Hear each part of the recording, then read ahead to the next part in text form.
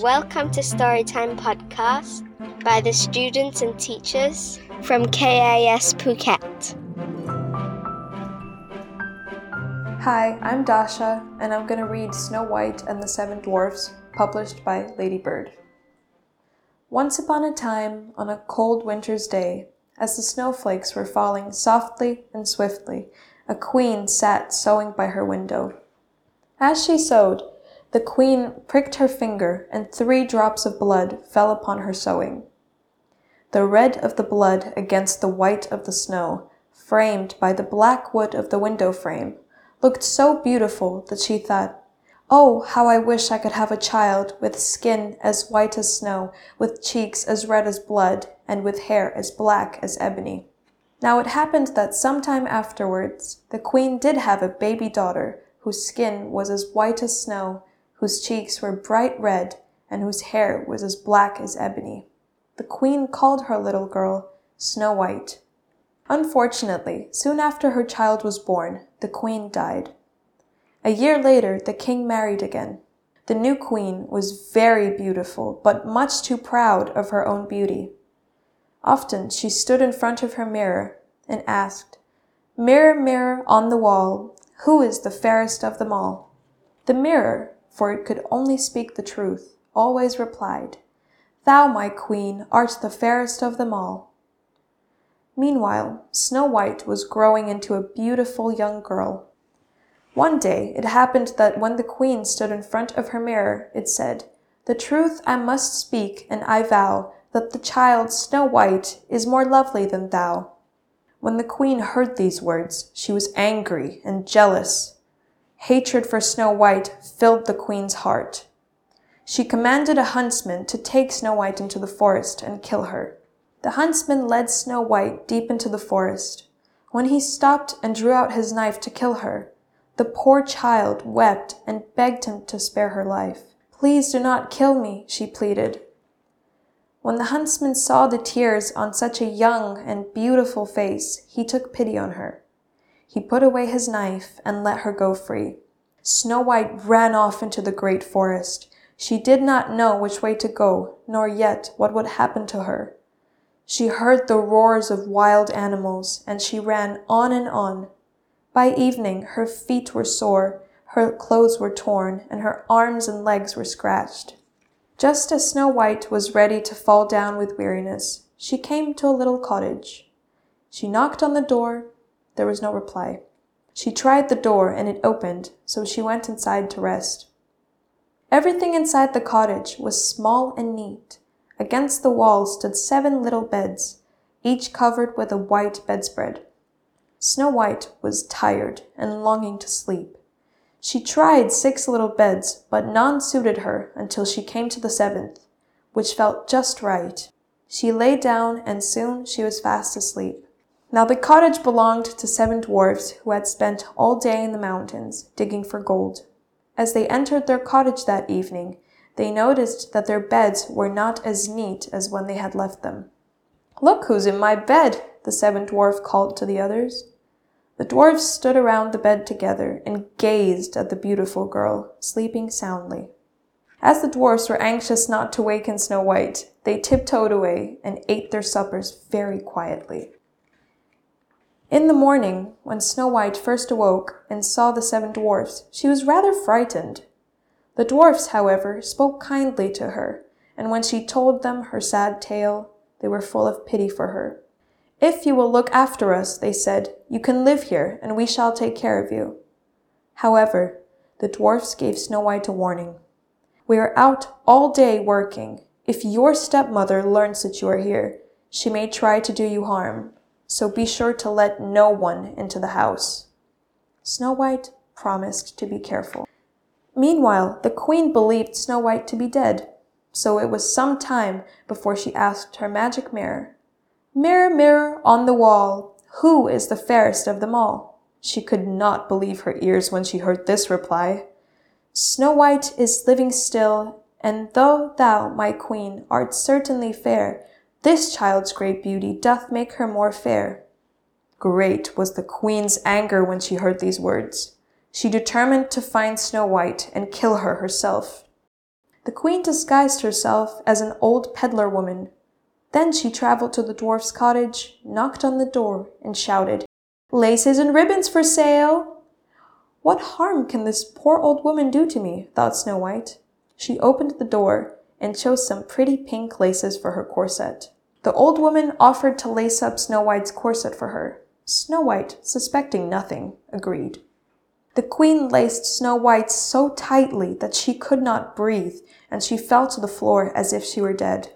The dwarfs were shocked to find their beloved Snow White lying on the floor. When they saw how tightly she was laced, they cut the new laces. Soon she began to breathe again, and gradually the color returned to her cheeks. The dwarfs were convinced that the old peddler woman must have been Snow White's wicked stepmother. They again warned Snow White to take great care. The queen hurried back through the forest with joy. When she reached the palace, she went straight to her magic mirror. When the queen asked the usual question, the mirror replied, "Snow White is living still, and though thou, my queen, art certainly fair, this child's great beauty doth make her more fair." The queen was enraged. She prepared a poisoned comb, disguised herself, and traveled to the dwarf's cottage. She knocked on the door and shouted, "Pretty things to sell!" Snow White put her head out of the window. "I have promised to open the door to no one." "Never mind, you can look," replied the queen, holding up the dainty comb. Snow White could not resist it, and she opened the door. "You must let me comb your hair properly for you," the old woman said. The queen then stuck the comb sharply into Snow White's head so that the poison went into her blood. She fell to the floor as if dead. When the 7 dwarfs found Snow White lying on the floor, they suspected that her stepmother had been again. They soon found the poisoned comb and pulled it out. Once more, they begged Snow White to never open the door while they were out. Later, the jubilant queen asked her mirror, "Mirror, mirror on the wall, who is the fairest of them all?" Just as before, the mirror replied, "Snow White is living still, and though thou, my queen, art certainly fair, this child's great beauty doth make her more fair." At these words, the queen stamped her feet and beat on the mirror in her rage. "Snow White shall die," she vowed, "even if it costs me my life." The queen knew that it might prove impossible to persuade Snow White to let her into the cottage a 3rd time, so she plotted cunningly. She took a lovely apple which had 1 green cheek and 1 rosy cheek. Then she put poison into the red cheek of the apple, leaving the green side free of poison. This time, she filled her basket with apples and disguised herself as a farmer's wife. For the 3rd time, she made her way to the dwarf's cottage and knocked on the door. "I am forbidden to open the door to anyone," said Snow White. "I only want to get rid of these apples," replied the farmer's wife. "I dare not take one," replied Snow White, shaking her head. "Are you afraid that it's poisoned?" joked the farmer's wife. "Look, I'll cut it in 2, and we shall each eat half." She held out the poisoned rosy half of the apple to Snow White and bit into the green half herself. When Snow White saw the woman happily eating 1/2 of the apple, she took the rosy half of the apple and bit into it. No sooner had she done so, she fell down dead. The queen laughed a horrible laugh. When she returned to her palace, at long last her mirror said, "Thou, my queen, art the fairest of them all."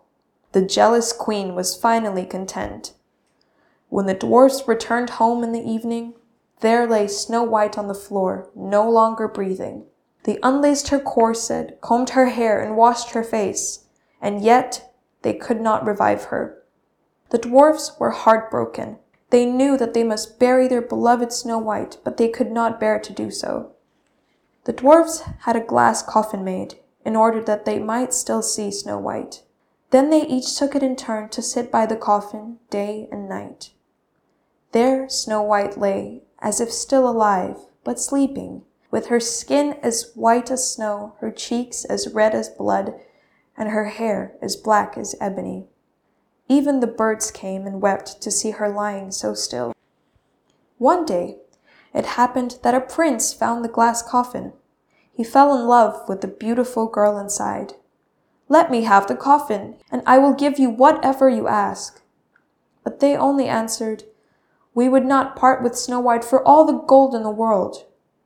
"If you will give her to me," pleaded the prince, "I shall cherish her all my life." At length, the dwarfs took pity on the prince and agreed to give him the coffin. As the prince's servants were carrying the coffin down the mountainside, they stumbled on the roots of a tree. The coffin was so badly jolted that the piece of apple, which had stuck in Snow White's throat, was flung out.